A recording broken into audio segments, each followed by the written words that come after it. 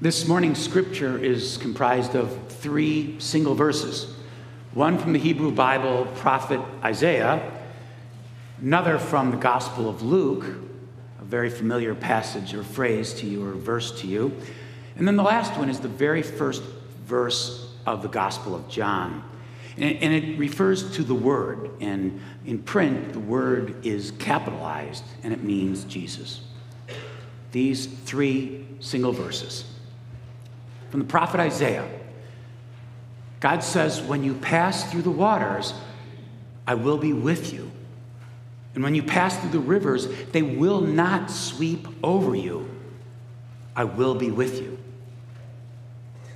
And from the Gospel of Luke, the angel went to Mary and said, "Greetings, favored one. The Lord is with you." And from the Gospel of John, in the beginning was the Word, and the Word was with God, and the Word was God. This ends our readings from the Hebrew Bible and the Gospels of Luke and John. Will you pray with me? Gracious and loving God, may the words of my mouth and the meditations of each of our hearts be offered humbly and faithfully. Amen. So imagine, say, 3 or 4 kids joined in arms racing around a flagpole. That's how David Brooks's New Year's Day reflection began a few years ago. And he said that kids join a tight chain, and hold fast to each other. The one closest to the flagpole holds onto it, and they race around. And they try to go faster and faster, and they hold tighter and tighter to each other. But finally you reach a speed at which, no matter how hard you try to hold together, you're pulled apart. 2 forces in tension: the desire to remain close and the forces that try to pull them apart. Jonathan Haidt, who is a sociologist from New York University, said that is essentially what is happening in our nation.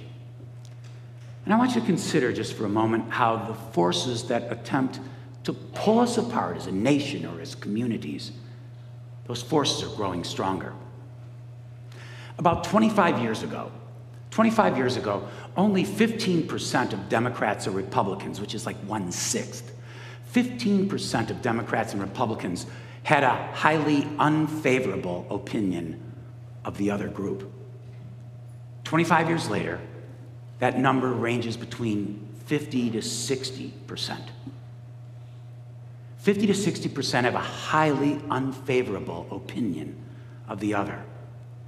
I'm just going to tell you this: a 300% increase in distrust in a quarter of a century in a nation is scary.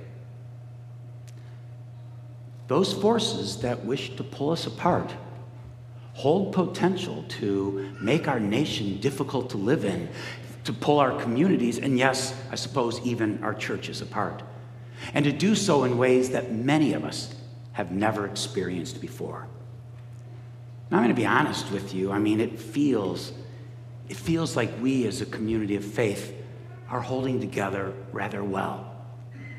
But it's always important then to consider how we might consider to continue to hold together, but also to strengthen the bonds that bind us. I guess the question is, how are we to be the church in a world where those forces are growing stronger? And I think it's a really important question to ask on our 136th annual meeting, the first one taking place in 1887. And I guess the question is, how are we to hold tightly enough to each other so that forces that wish to divide us will not overwhelm the strength that we need to hold on to each other, to minister to one another in Christ's name, and to minister with the world? I guess another way to ask it is, how might we be both diverse in thought, but fiercely united in Christ? So where's the good news? Well, the good news, I think, might come to us in a really good word. A word that Samuel Wells suggests might be the most important word in the Bible. So I'll come to that word in a moment, but before I do, let me suggest to you a word that isn't what holds us together. And the word that doesn't hold us together is the word for. I mean, make no mistake, I understand that when we care about other people who are having a tough time, we want to do something for them, right? I mean, it's part of our life together. We do something for each other. Are you sick with the flu? What can I do for you? I make a great chicken soup. For, however, is not going to be the word that holds us together in difficult times. Because there's a shadow side to the word for. For instance, no one wants someone to say, I'll speak for you. Few people wish to be spoken for. So for is not the word God calls us to claim as a church. Instead, God gives us another word. A word that unified all three of the verses that I read for you. And again, Samuel Wells says, perhaps the most important word in the Bible. And it's the word with. With. As much as we may want to do things for those in need, God calls us to be with people in need or distress. And by doing so, we come to know them rather than simply doing things for them. We are called to be with people in grief or sadness or loss. We're called to be with them even when there's nothing we can do for them to make it better. On Christmas Eve, the scripture is read, "You shall call him Emmanuel," which means God with us. With. A modest preposition, yet this is the word that really does lie at the heart of being and doing church together. And I think it lies at the heart of that because with, if you think about it, is the most fundamental description of God's nature.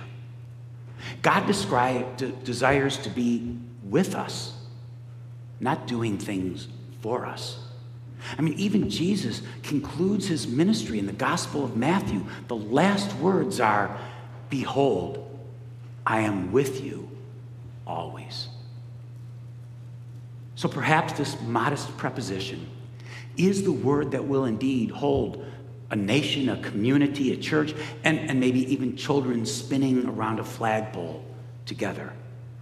Because it is a word that describes the heart of God and God's nature and purpose. I think that's what our destiny in our walk with God might look like. But I also want you to know that here's a cautionary note. The word with is much more difficult to live into than for. We can do something for someone without ever speaking to them, without any connection, without a genuine shaping of our own lives. But if you do something with another person, you are intentionally weaving your lives together. Think about with looking something like this. I saw it in the paper a couple of years ago, and it was on a Southwest flight and the flight attendant was speaking to a plane full of passengers who had been stuck on the tarmac for something like an hour and a half. And everyone, of course, was getting increasingly annoyed and frustrated by the minute. The flight attendant took the microphone, and some who were there said that her voice was halting a bit. But she said, "I know you're frustrated, and I know you want to get to your destination. I understand that. And you also know there's no food on this flight." So, it says she hesitated, but then proceeded. "Will any passenger with a bag of peanuts be willing to share their peanuts with the person across the aisle? Anybody with some candy and gum Will you spare a little with the person next to you?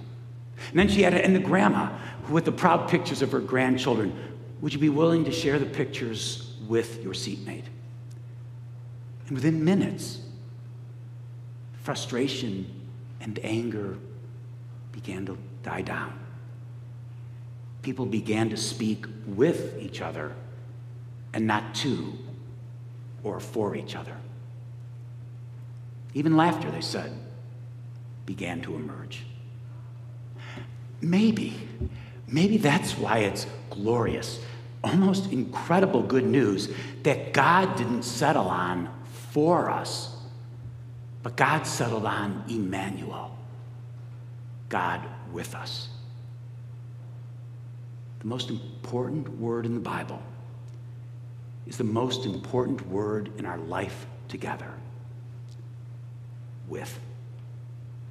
God with us. God accompanies us. God delights with us. God suffers and abides with us.